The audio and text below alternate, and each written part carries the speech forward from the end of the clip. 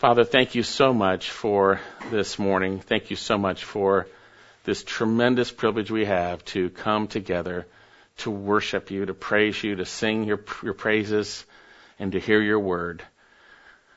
I pray as we look into this extremely important passage, Lord, you grant me the ability and skills to share it exactly as you desire. Lord, that you would be pleased in our response to your word, and you'll be glorified. We ask you to bless this time in your word in Jesus' name. Amen. Amen. Well, what do you think of when you think of first place? When we're kids, we think of first place in like a race, first place in a game, whatever it might be. The person who wins is in first place, right? You look at the Olympics, they have first, second, third. Well, at least for now. Pretty soon they might change that these days with all the woke stuff. But the reality is we have first, second, third. We have the top, the best. And as we apply these thoughts to the church and we apply it to our relationship with the Lord, my question would be is who is in first place in your life? Who's in first place in your life? Is it the Lord? Or is it you? Okay.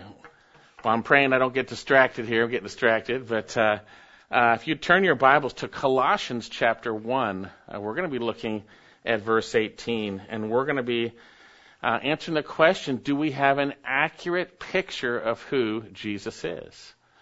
You know, we come to an accurate picture of who he is and we get saved or we don't get saved. We need to believe that he is God. We need to believe that he took on human flesh. We need to believe that he died for our sins. We need to believe that he rose from the dead. We need to believe that in him alone is the forgiveness of sins. But yet, as we go along in the Christian life, our view of Jesus can get obscured by so many things in our lives, whether it's trials or people or issues or whatever it might be, just the things going on in this world. There's so much going on in our country right now, it can pull your eyes off of Jesus. And there are bad guys and bad ladies out there who want to distort your view of Jesus. You see, if we don't see him correctly, we are vulnerable to being attacked and to falling into those attacks from the evil one through evil people. Now, we've been studying the book of Colossians, and Paul is under house arrest in Rome. It's about 62 AD. And although he has never visited Colossae, he has heard from Epaphras, the Colossian spiritual father who brought them the gospel, of their faith and their love, their faith in Jesus and their love for one another. And he has also heard that there are threats, that there were those attempting to delude them with persuasive arguments. We'll see in chapter 2, even to kidnap them. That's the word we'll see. To spiritually kidnap believers through the wisdom of the world and the wisdom of man, rather than the truth of God and the wisdom of God, in whom Christ are all the treasures of wisdom and knowledge. And so the Apostle Paul writes this book to address this issue. He talks about all the stuff the bad guys are saying, says these are of no value against fleshly indulgence. Hey, if you're a believer, you go, hey, I don't want to sin. I want to do the right thing. But it's so much easier at times to have a little list of things to do rather than to trust the Lord. It's actually the good fight of faith. It's a battle to trust the Lord or to trust in other things. And there are those who will come in the name of Christ bringing other things. And so the Apostle Paul writes this book, and the solution to that, these threats, is a focus on the person of Jesus Christ. And within this, we've been seeing that the Apostle Paul was so thankful for their faith. He was so thankful that they love one another. And also within that, he's praying for them that they would be filled with the true knowledge of his will.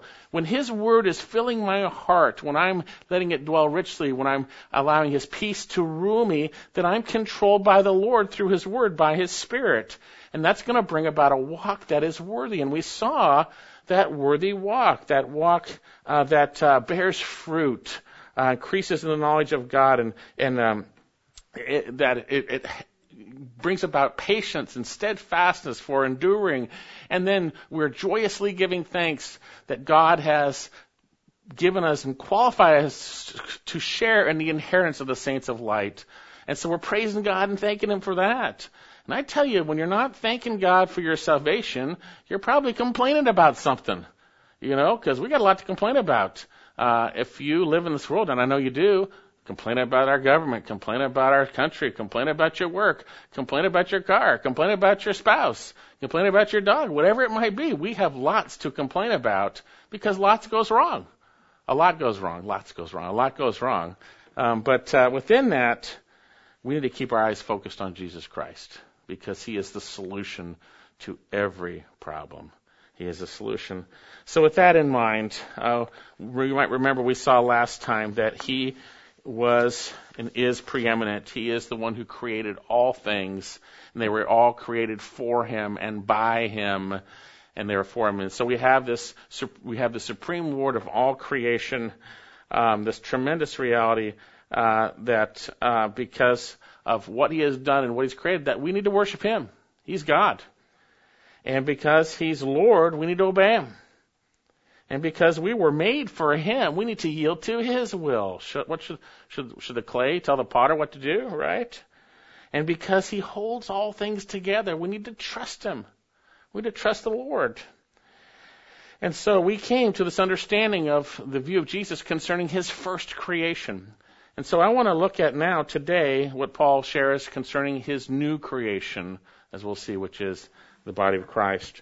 So let's take a look at our passage. We're going to look at one verse today, but I want to read around it because it's all connected as I've shared, and we need to see the context. So let's go back to what we saw last week and start there as we read.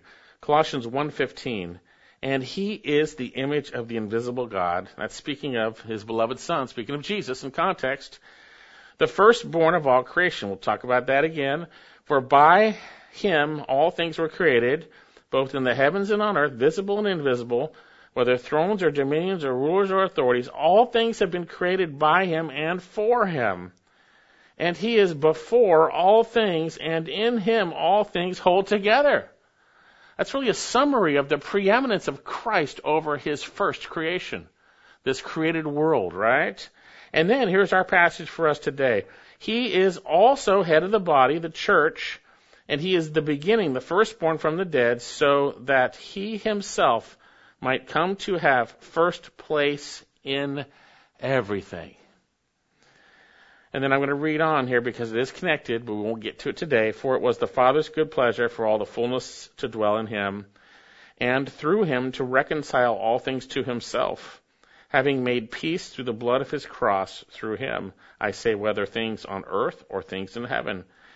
And although you were formerly alienated and hostile in mind, engaged in evil deeds, yet he has now reconciled you in his fleshly body through death in order to present you before him holy and blameless and beyond reproach. What a wonderful passage. And as I briefly mentioned, we need to have a view of Jesus that is correct. We need to have our view renewed, because he is the one we trust in. He is the one we believe in. He is the one we need to look to. And as I mentioned last week, we saw that Jesus Christ is God, that he is the supreme Lord over his creation because he created all things, and they were all created for him, and he holds them all together. Again, verse 15, and he is the image of the invisible God, the firstborn of all creation. And I went through a myriad of scriptures last week concerning the deity of Jesus Christ. If you need a list, go back to that message, get out your pen and paper, and write them down. There are so many scriptures concerning the deity of Jesus Christ. Jesus is God. And we also saw this term firstborn, which speaks of preeminence, having the rights over all things. And why? Because he created it all. If you create it, you got the rights over it.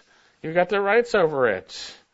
For by him all things were created, both in the heavens and on earth, visible and invisible, whether thrones or dominions or rulers or authorities. All things have been created by him and for him. He's the supreme Lord who has rights over all his creation because he created it all. He is Lord over all, including you and I. Do you believe this? Yes. And then we saw that he created it all for himself. We are so often the center of our worlds. You look at these people today on TV that don't know the Lord, and we pray for them. They are so self-centered. It is all about them, and when life goes wrong, it's everyone else's fault, and the suicide rate and all this stuff, and blame, blame, blame. It's just like a horrible picture of sin. We see it, and we were there. We were once foolish ourselves, but God saved us. He saved us. And so here, God has created, we see here, through Jesus Christ, all things, and it is for Him. It is for Him. And then we saw that He is the Creator who, in Him, into verse 17, and in Him all things hold together. Down to the smallest atom, or whatever it might be, He holds it all together. He's holding it all together. He holds us together if we're willing to let Him, right? We're going to let Him. Oh, Lord, hold me together. I'm falling apart, right? Hold me together, and He will. He's faithful. Trust Him. Trust Him. So the question is, do we have an accurate picture of who Jesus is? He is God, the supreme Lord of all creation, because He created it all, and it was created for His good pleasure, created for Him, right? It's created by Him and for Him. And so at this point, Paul now giving a picture of His first creation, the original creation, which includes everything, he now points out the same thing, but concerning the new creation, that Jesus Christ is Lord over the new creation because He brought it about through His death, burial, and resurrection. Because He brought it about. Notice in verse 18, we're going to see, first of all, Christ is the head of the body, His body, the church, the new creation. Verse 18, He is also head of the body, the church. Now, I usually like the NASB 77. It's an excellent translation, but unfortunately, they don't translate the and here that begins our verse. They translate it also instead. It should be and He is. Because the and makes it clear that it's connected to the verses before, which speak of who this is speaking of, His beloved Son, verse 14. If you follow the grammar, it's speaking about His beloved Son, referring to God the Son, Jesus Christ. And I mentioned last week we didn't see something in our verse, but that was happening in the Greek. It's literally, and He Himself. And He Himself. We see that is before all things in verse 17, He Himself, but it's also in verse 18, exact same Greek phraseology. And He Himself, and He Himself. It's emphatic, it's reflexive, they would say. He Himself, it is focusing on Him. He Himself is before all things, and then here, and He Himself is the head of the body, the church. Again, the context is He Himself is none other than the Father's beloved Son, who is God, Lord over His creation, because He created it all for Himself, and He holds it all together. So here, he says here, He is also the head of the body of the church, or He Himself, or you could say it this way, and He Himself is, present tense, continually, habitually, head of the body, the church. He Himself is. Now, at this point, it would be wise to gain an understanding of what the church is. What the church is. You might remember the little children's game, I don't know if I can do it with my hands now. Here's the church, here's a steeple, inside all the people, So it's like the building's the church. Well, but that's not right. Now, the unredeemed most often see the church as merely a building, a denomination, a religious country club, a place to be on Sunday for funerals and weddings and times of crisis. That's the church. It's a place. Now, those misconceptions are quite obvious to most true believers, yet unfortunately the current evangelical church has taken on worldly practices, treating the church as a human organization rather than, as we'll see, a spiritual organism, running it like a human business. The church is a business rather than, as we will see, the body of Christ, with Christ as the head. So with that in mind, what does this term church mean? We say the term church, right? Well, we say that. In its simplest form, it's the Greek word ecclesia, which speaks of called out ones. The term ek means out from, klesis speaks of a calling, called out ones. In its very basic form, it could be translated assembly or a group of people in a sense, a gathering or a meeting. Now, after being introduced in Matthew 16, verse 18, which we'll see Jesus says, I will build my church. That's the first time we see it in the New Testament. And then we see it in Matthew 18, and then we see it all throughout the epistles. We see that it is his church. It is his church. Now, with that in mind, we see that it's his church because he purchased it with his own blood. Turn to Acts chapter 20, verse 28. These called out ones, an assembly of believers, as we'll see. Acts 20:28. Be on guard for yourselves, Paul speaking to the Ephesian elders, his last words to them. Be on guard for yourselves and all the flock among whom the Holy Spirit has made you overseers, to shepherd, what? The ecclesia of God, God's church, which he what? Purchased with his own blood. That says Jesus is God there, by the way. He purchased it with his own blood. The church has been bought with a price. If you've come to faith in Jesus Christ, you've been bought with a price. Jesus paid the price for your sins. Now, the church was a mystery in the Old Testament. It was not revealed in the Old Testament. But it was born, in a sense, after Jesus ascended on the day of Pentecost, when Jesus had told his disciples to wait for the Holy Spirit, and then they would be his witnesses. They received the Spirit of God. And we see that now when believers come to faith, they're indwelt with the Spirit of God. And so from that point on, we see the called out ones being spoken of quite a bit in the book of Acts. We see it quite a bit in the epistles. And we're going to see that this church is none other than the body of Christ. Those who have believed in the Lord Jesus Christ and been placed into the body of Christ by the Spirit of God. Now, I'm going to give a few other little things about the church, and we'll get to that understanding of the body of Christ in a minute. But we see that the church is often spoken of when assembled. When assembled. 1 Corinthians 11. This isn't a bad time here, but it still gives us an understanding. 1 Corinthians 11:18.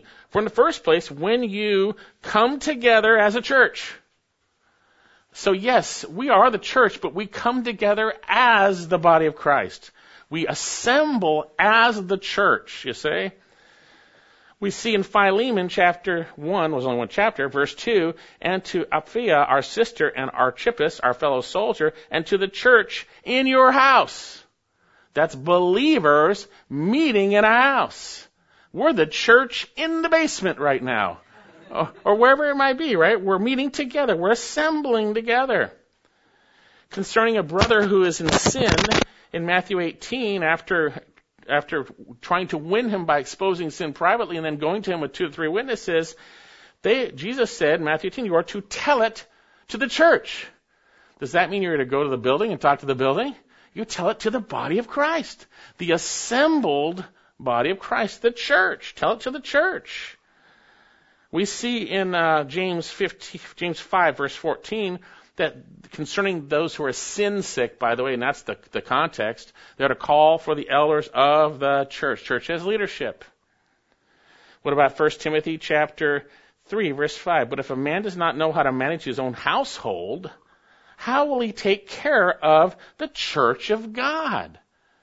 It's God's people, and they're being taken care of spiritually. They're being watched over, overseen.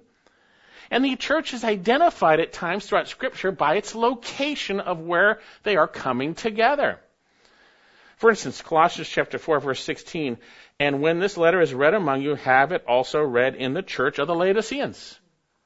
That means that's a church with a bunch of Laodicean believers in it, and they gather together. They gather together. And we also see there is teaching in the church. Initially, when the foundation was being laid, apostles and prophets, now through teachers. Paul says in 1 Corinthians 12:28, and God has appointed in the church, first apostles, second prophets, third teachers. He is appointed in the church. And what did Paul say in 1 Corinthians chapter 4? He says, for this reason I have sent you Timothy, who is my beloved and faithful child in the Lord, and he will remind you of my ways which are in Christ, just as I teach everywhere in every church. The Word of God is taught to the body of Christ assembled in the church. we see that the church is the pillar and support of the truth. 1 Timothy 3:15. But in case I'm delayed, Paul writes to Timothy, I write so that you may know how one ought to conduct himself in the house of God. There's certain ways we ought to be within the body of Christ in the household of God, as we assemble together, which is the church of the living God, the pillar and support of the truth. The pillar and support of the truth. And I alluded to this earlier, but do not forget, it is not my church. Or at least I go here. It's not your church. Well, at least you go here. It always bothered me, and I take it with a grain of salt. I don't want to pick harsh words because people's intent aren't what we think at times. People say, that's Greg's church. Well, no, it's not. It's the Lord's church. It's the Lord's church. Jesus said, I will build my church, and the gates of Hades will not overpower it. It's his church, as we're going to see. And it's his church because he's the head. It's his church because he's the originator who brought it about through his blood and death and burial and resurrection. It's his church. So now within our passage, back in our passage, notice he is the head of the body, the church. So what is this term, the body? The body. So he is the head of the body, he's the head of the church. Those two words are in opposition, which means he's saying the same thing. I am Greg, husband. Greg and husband, right? He's the head of the body of the church, right? Okay, that's what he's... So here we have this term body, which is clearly the church. It's just clearly the church. Indeed, Paul made this clear. Turn a little farther up in Colossians 1, 24. 1:24. Just a little ways up. He says, now I rejoice in my sufferings for your sake, and in my flesh I do my share. He's like rejoicing in it. On behalf of his body, which is the church. Can't be clearer than that, can it? His body, which is the church. We see in Ephesians 1 that he put all things in subjection under his feet, 1:22, and gave him head over all things to the church, which is his body. Ephesians 1:23. Ephesians 5:23, for the husband is the head of the wife, as Christ is also the head of the church, he himself being the Savior of the body. The body is the church, and we're going to see it's the body. But yet, what is it? It's the body of Christ. But what does that mean? What does it mean? Well, God hasn't left us in the dark. He has given us an understanding through our own bodies, in a sense. We have this metaphorical understanding. He's talking about the body of Christ metaphorically, in a sense. We can understand our physical bodies, and those model and illustrate the spiritual body, as we're going to see. Because he says here, he is the head of the body. He's the head of the body. And so, like our physical bodies have many members and one head. I have one head, but I got lots of fingers. I got lots of toes. I've got arms. I've got all kinds of members. So there's many members. And indeed, Paul elaborates on this. Romans chapter 12. Let's turn to Romans 12. Romans 12:4. For just as we have many members in one body, and all the members do not have the same function, that's speaking of the physical body, right? He says, so we who are many are one body in Christ, and individually members of one another. We're connected. This thumb is part of this body with this forefinger. They're connected. We're connected here, under the head, right? How about 1 Corinthians 12:12? Turn there. For even as the body is one, yet has many members, that's just speaking of a physical body, and the members of the body, though there are many, are one body. So also is Christ. Many members, not all the same functions. It would be kind of an ugly body if it was all a toe, or all a finger, or all a thumb, or whatever. So we get the picture here that with our one physical body, there are many different parts, but there's the head that controls the body. The head that controls the body. And so also in the spiritual, we have Jesus Christ as the head of his body, the body of Christ. It is his body. We are a part of it. We are members of it. Now, the unbelieving world and the unbelieving church sees how they get into this church through rituals. When they think of church, they think of, oh, hey, we got to do baptism, we got to do membership, whatever it might be. That's how I become part of the church. But for the true church, the body of Christ, how is it that we become part of the body of Christ? Well, Paul shares in 1 Corinthians 12:13, for by one Spirit we were all baptized into one body, whether Jews or Greeks, slaves or free, we're all made to drink of one Spirit. For the body is not one member, but many.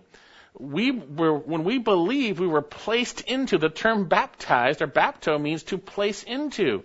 They would take a cloth and place it into, baptize it into dye, and it would come out a different color. We are identified with what we are placed into. And when we believe, the Spirit of God placed us into the body of Christ, and we are now identified as those in the body of Christ. So how do we become a part of this body? By faith. By faith in Jesus Christ. Galatians 3:26, for you are all sons of God through faith in Christ Jesus. Then he explains, for all of you who were baptized are placed into Christ Jesus, have clothed yourself with Christ. When we believed in Jesus Christ, we received the Spirit of God, and we were placed into union with Christ and other members of the body. We are in the body of Christ. Christ is the head. And see now, his death and resurrection applies to us. And we have been redeemed, and physically we've been redeemed. We've been forgiven and cleansed of our sins. And we are in Christ. We are also new creations. It's a new creation. The body of Christ is not something old. It is a new creation. We are new creations when we enter a relationship with Jesus Christ. We were created initially, the old creation. That old creation is running down, I tell you that. But we are new creations in Christ. 2 Corinthians 5:14, for the love of Christ controls us, having concluded this, that one died for all, therefore all died, and he died for all, that they who live should live no longer for themselves. That means when your desires pop up, you want something. I want his desire, right? Themselves, but for him who died and rose again on their behalf. Therefore, from now on, we recognize no man according to the flesh. We don't see you in your fleshly body as that's who you are, because you're someone else. You're someone else. It says here, even though we've known Christ according to the flesh, yet now we know him thus no longer. Therefore, if any man is in Christ, we're in the body of Christ, we have a relationship with him through faith, he is a new creature. The old things have passed away and new things have come. This is the new creation. This is the new creation. So the church is a living organism. It is a spiritual organism. It is the body of Christ. It consists of those who have been delivered from the domain of darkness and transferred into the kingdom of his beloved Son. It consists of those who have redemption, the forgiveness of sins through his blood. So my question is this: have you become a member of the church? What do I mean by that? Are you in the body of Christ? Have you trusted in Jesus? Have you believed in him? Because that's when you become part of the body of Christ. So back to our passage. It says, he is also head of the body, the church. Okay, so now with the understanding of what he says, he's the head. He's the head. Okay, pretty simple illustration. But this is one of the most ignored truths in the lives of many believers and in churches. Let me give you some examples. Physically speaking, let me illustrate. Does the physical body take its commands and direction from the toes? No. Does the physical body take its commands and directions from our backsides? No. From our shoulders, from our legs, from our parts, from our fingernails? No. It doesn't take its direction from the members. It is the head that controls the physical body. And when the physical body is not being controlled by the head, the physical body, it looks wrong. Something's wrong. Take this horrible disease, MS. Horrible disease. And unfortunately, some of you are well aware that in MS, the brain slowly no longer controls the body because the pathways are broken down. And when the brain ceases to control the body, we have disaster. And it is very obvious to those who are healthy. Sad thing. Well, praise the Lord. If you have that and you're a believer, you're getting a new body. So praise the Lord. So too with the church. When the body ceases to submit to the head individually and corporately, we have disaster, which is obvious to all who are healthy. We have disaster. So what's the problem in the church in America? No headship. No headship. There's a quote from an old Greek manuscript using one of these words concerning preeminence and headship. It says, never, this is thousands of years ago, never does a house fail to come to grief when the woman takes the lead in everything. Now that could be all of us. The woman, the men. When we take the lead in the body of Christ, we are in trouble. We are in deep trouble because He is the head. And God has ordered relationships. He has ordered relationships. And He is, not will be, not might be, He is the body. He is the head of the body. Now I ask you, have you ever seen a chicken with its head cut off? Running around, flapping, gyrating. That's what the church looks like these days. Church fundraisers, fireworks stands, seeker-sensitive services, auditions for musical talent, gourmet coffee, every type of ministry and program you can think of. Sermons about the Word, or yet worse, about books rather than the preaching of the Word, and it goes on and on. You look at it, it's a chicken with its head cut off. The problem is there are those who follow those who are not holding fast to the head. Look at Colossians chapter 2, verse 18. Turn there just up a little bit. You see, we could be defrauded of our reward and our prize, by the way, if we listen to these people. If you yoke yourself, you listen to them, you can be defrauded of your prize. Colossians 2:18, let no one keep defrauding you of your prize by delighting in self-abasement and the worship of angels, taking a stand on visions he's seen, inflated without cause by his fleshly mind, and not holding fast to the head. That is Christ, the head of the body, Christ, from whom the entire body, being supplied and held together by joints and ligaments, grows with a growth which is from God.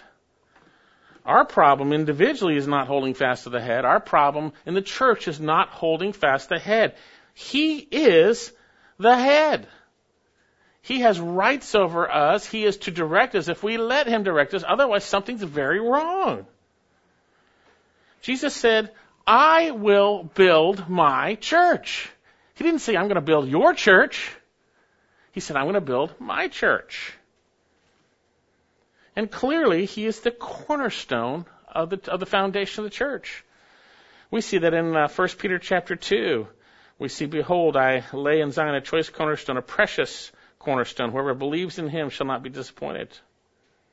We see in Ephesians 2:19, so then you're no longer strangers and aliens, but fellow citizens with the saints and are of God's household, having been, already done, built upon the foundation of the apostles and prophets, Christ Jesus being the cornerstone, in whom the whole building is being fitted together, growing into a holy temple of the Lord, in whom you are being built together into a dwelling of God in the Spirit. The reality is, He builds us up. He's the head. He's the one that is the cornerstone of the church. And again, I just mentioned that, but what is it that builds us up in the church? Turn to Ephesians 4. You want to see the whole context here as we look at Ephesians 4. Ephesians 4:11.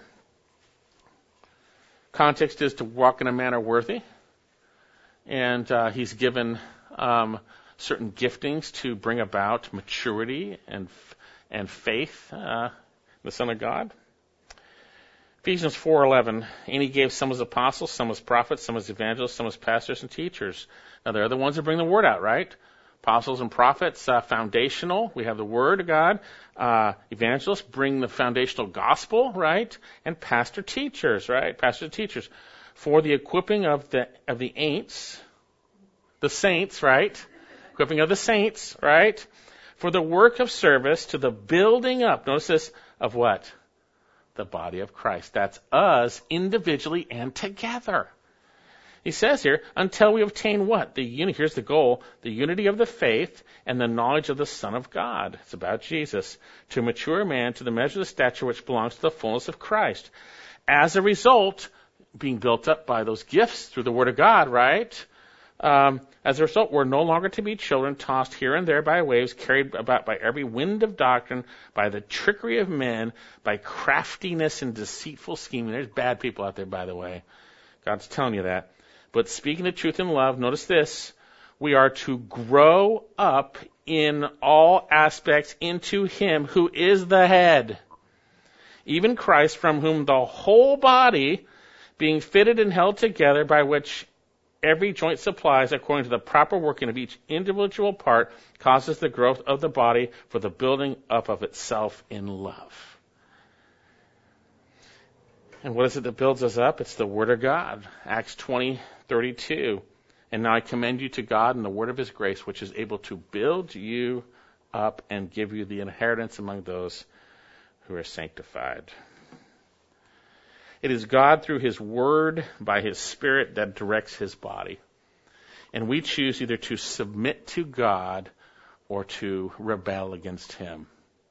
He gives us clear instructions, and that's why we need to be filled with the knowledge of His will, and then willing to do it and trusting Him and letting Him work it through us. It's the Word of God that equips us and builds us so that we'll function properly under the head. The head is telling us what to do, sending the signals through the Word of God to us, what to do. Now, does your life resemble a life connected to the head, submitting to Him? Or are you disconnected, tossed over, bringing shame to His name? Does your church resemble a church connected to the head? Is everything done in humble dependence to the head of the church, Lord Jesus, through His Word?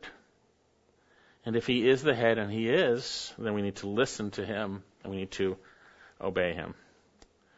So then, we have an accurate picture of Jesus concerning the church. He is the head of the body of the church. But notice also, He is the supreme Lord over this new creation. He's not just the head, He's also the Lord of it. Notice what it says here. And He Himself He is also the head of the body, the church, and He is the beginning, the firstborn from the dead, so that He Himself might come to have first place in everything. Notice He says here, first of all, He is the beginning. You go, what does that mean? What does that mean? He's not saying, it's in the present tense, He is continually, habitually the beginning. It's not saying He was the beginning. He's continued. The word beginning is arche. It speaks of the beginning. It speaks of the source or originating power. It speaks of, it carries the idea of priority in time and dignity in position. Jesus Christ is the source. He is the Alpha and Omega, the beginning and the end. He is the beginning of the church. Nothing came about in the church apart from Him. That makes Him preeminent. He's who brought it about, as we'll see. He is the originating power. He's the active cause, continually, habitually. No one comes into the church apart from trusting in Jesus Christ and what He's done for them. No one is part of the body of Christ apart from that. It originates in Him. We saw this new birth earlier in chapter 1, verses 12 to 14. We saw that we are to be giving thanks to the Father who has qualified us to share in the inheritance of the saints of light, for He delivered us from the domain of darkness and transferred us into the kingdom of His beloved Son, in whom we have redemption, the forgiveness of sins. And we are new creations in Christ. So if He is the head of the church and He is the ongoing source, originating power, it's not us then, right? So we need to trust Him. We don't make things up. We don't decide what goes on in the church. He's the beginning. We don't have anything to do with that. He is the one who is the source in power. We need to function by God's wisdom and not man's wisdom. When we function by man's wisdom, it's adultery, and we need to confess, because God gives a greater grace. And therefore He says, submit to God, resist the devil, he'll flee from you, right? If you want to be a friend of the world, you make yourself an enemy of God. You want to go the world's ways in your life, you want to take on their advice, You're putting yourself at odds with the Lord, by the way. The blessed man does not listen or sit or walk in the counsel of the wicked, right? But in God's law he meditates day and night. So then he is the supreme Lord, being the founder in a sense, the beginning, the arche, right? He's the beginning. He is. And then notice what it says here. And he is the first, or he is the beginning, the firstborn from the dead. Here we go with this firstborn thing again, right? This term prototokos. And if you'll remember in last week's sermon, we spent a lot of time on it. You might want to go back and look at that sermon and listen to it if you have questions. But firstborn can speak of firstborn chronologically, absolutely. But it primarily refers to the position or rank that usually the firstborn would have. But it primarily refers to position or rank.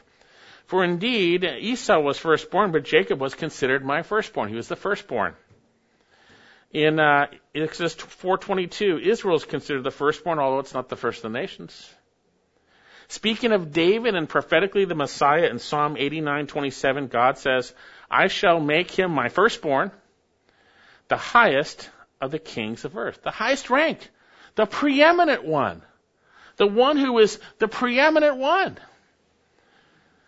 So it's clear that Jesus is the firstborn of creation. We know that's Supreme Lord because he created everything.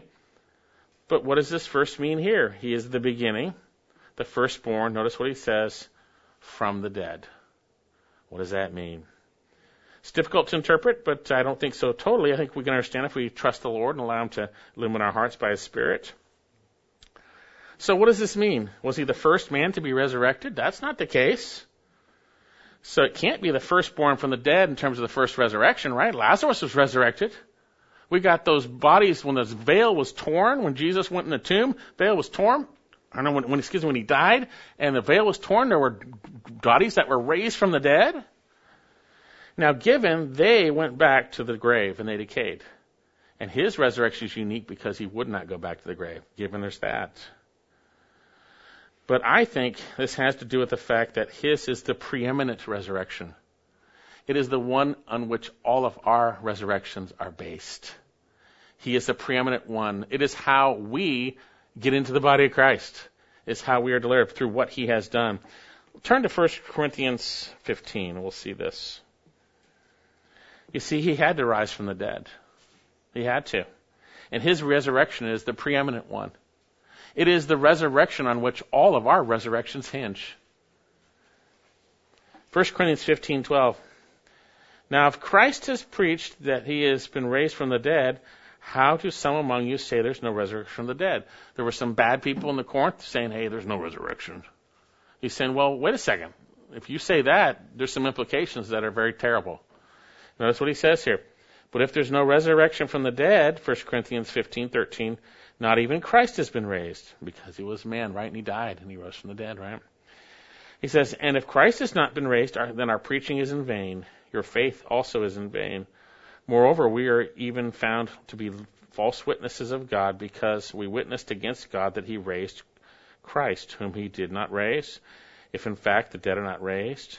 For if the dead are not raised, not even Christ has been raised. And if Christ has not been raised, your faith is worthless. You're still in your sins. Then those also who have fallen asleep in Christ have perished. If we have hoped in Christ for this life only, we are of all men most to be pitied. But now Christ has been raised from the dead, the first fruits of those who are asleep. For since by a man came death, by a man also came the resurrection from the dead. For as in Adam all die, so also in Christ all shall be made alive. His resurrection is preeminent. The reason why he is in exalted position is because he's the beginning, the firstborn from the dead. It is his resurrection that is the most important. And therefore he has rights over his new creation because he brought it about. He brought about the old creation. God said, and it was, right? And he brought about us through dying for us and being raised from the dead. Christ is the supreme Lord of creation. What does John say in Revelation 1:5? He says, and from Jesus Christ, the faithful witness, the firstborn from the dead. He says, the ruler of the kings of earth, to him who loved us and released us from our sins by his blood. Isn't that great? A little farther down in Revelation 1:17, and when I saw him, I fell at his feet as a dead man. This is John. And he laid his right hand upon me, saying, do not be afraid. I am the first, the arche, or the first and the last, the living one. I was dead, and behold, I am alive forevermore. And I have the keys of death and Hades. Christ is the supreme Lord of his new creation, the church, because he's the originator, the beginning, because he is the source of life, being the firstborn from the dead. Having defeated Satan and death through his death and resurrection, he has the keys to death and Hades.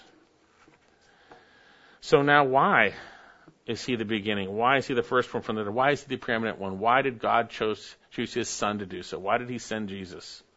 Why Jesus?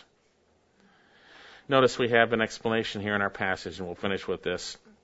Chapter 1, verse 18. And he is also the head of the body, the church. He's the beginning. That's the source in a sense. He's the first one from the dead, the preeminent resurrected, so that he himself might come to have first place in everything. That's the reason. He is the creator that every knee would bow, every tongue confess. He is also the redeemer that every knee and every tongue would confess. He is the creator of the first creation and the creator of the second creation, that everyone would honor Christ. This word hina here, so that, speaks of purpose. So that, now if we just had just as he would come first place, we understand that, but we may not get a full view of it. We don't have time, but it's the for in verse 19 that helps us explain this. That he might come to have first place in everything, verse 19, for it was the Father's good pleasure for all the fullness of deity to dwell in him, and through him to reconcile all things to himself, having made peace through the blood of his cross. Through him, I say, whether things on earth or in heaven, and although you were formerly alienated and hostile in mind, engaged in evil deeds, yet he is now reconciled you in his fleshly body through death in order to present you before him holy and blameless and beyond reproach. That he might have first place because he's the one who saved us. He's the one who did the work. So, why is Jesus the head of the body, the church, the beginning? God gives us some insight. He gives us, let me phrase it this way. Why would the Father have Jesus reconcile all things to himself and make peace through the blood of his cross? Why would the Father have Jesus reconcile us in his fleshly body through death in order to present us holy and blameless? Why would he do so? So that he himself might come to have first place in everything. You see, God had first place until there was sin and rebellion. Man took over, rebelled. Man became first place. And man continues in this place of self-prominence. This term first place, proteo, means to be preeminent, to be first, to be held in the chief place. And because of sin, man holds himself in the chief place. And so it is through what Christ has done that Christ is put back in first place as the preeminent one. All of Jesus' redemptive activity was designed to place in a position of ultimate preeminence. Certainly to save us too. We know that he loves us. There's more things than just this. Position of absolute preeminence that was temporarily and voluntarily yielded to men through their sin, and now has been taken back through the victory at the cross. For instance, because of Jesus' redemptive work, every knee will bow. Look at Philippians. We read this in our offertory time, but look at Philippians. Notice how it's connected to his work. Notice how it's connected to the work on the cross. Philippians 2:5.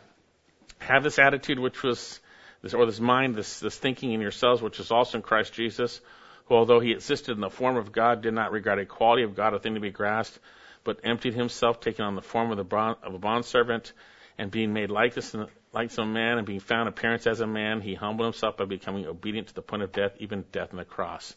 Therefore, God highly exalted him and bestowed upon him the name which is above every name, that at the name, it's literally the name Jesus possesses, by the way. That was Lord, by the way. Every knee should bow of those who are in heaven and on earth and under the earth, that every tongue should confess that Jesus Christ is Lord to the glory of the Father. It is through his redemptive activity, whether received or not, that he is brought forth and fully seen and will be seen as Lord to all. And every knee will bow, that he might have first place. First place. So then Christ is the supreme Lord of the new creation, the church, because the church originates from him. He's the source. He's the beginning. He's the firstborn from the dead. So let me ask you this. Does Jesus, who died for you and rose from the dead, who gave you eternal life, have first place in your life? Does he have first place? Does he have preeminence? That means his word is above your word. His word is priority. His desires are the priority. Today we've seen an accurate picture of who Christ is, the supreme Lord of his first creation and the supreme Lord of his new creation. And this is so that he himself, and it's emphatic there, might come to have first place in everything.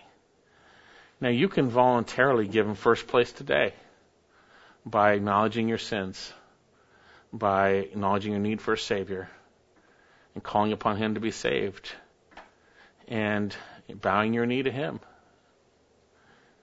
Or you will bow your knee in judgment and then eternal punishment. Every knee will bow and every tongue will confess. Some of you name the name of Christ, but you might be deceiving yourself. Jesus said, "Why do you call me Lord, Lord, and not do what I say?" You give me preeminence, Lord, Lord, but you don't do what I say. If you don't know the Lord, repent, for it's too late. Now, if you're a believer, does Jesus have preeminence in your life? Does he have first place? Think about it. Small things, big things, whatever it might be. When you're struggling with something, do you go to him? Does he have first place? Does he have the priority in your mind? Is he placed in the top? It's that he would have first place. So when we're thinking, by the way, about what he's done for us, he gets first place. When we're joyously giving thanks for what he's done, and we start thinking about salvation, it goes right to first place, doesn't it? Let's pray. Father, I do thank you so much for what we've seen, and I pray that we would re-exalt Christ in our hearts as Lord of our hearts, that we would set him apart as so, that he would have first place, Lord God, that he would be preeminent in our hearts, preeminent in our marriages, our work at church, and our daily lives, Lord God, that Christ would be first. Thank you, Lord, for what you have done for us through your Son, Jesus. Thank you that those of us who've come to faith are willingly and gladly bowing our knees and praising him for what he's done. I do pray for anyone who has not bowed their knee before Christ yet, that they would do so before they will be forced to, and they will do as they enter into eternal punishment. Pray they do so. So again, thank you, Lord, for your Son, Jesus, and it's in his name we pray. Amen.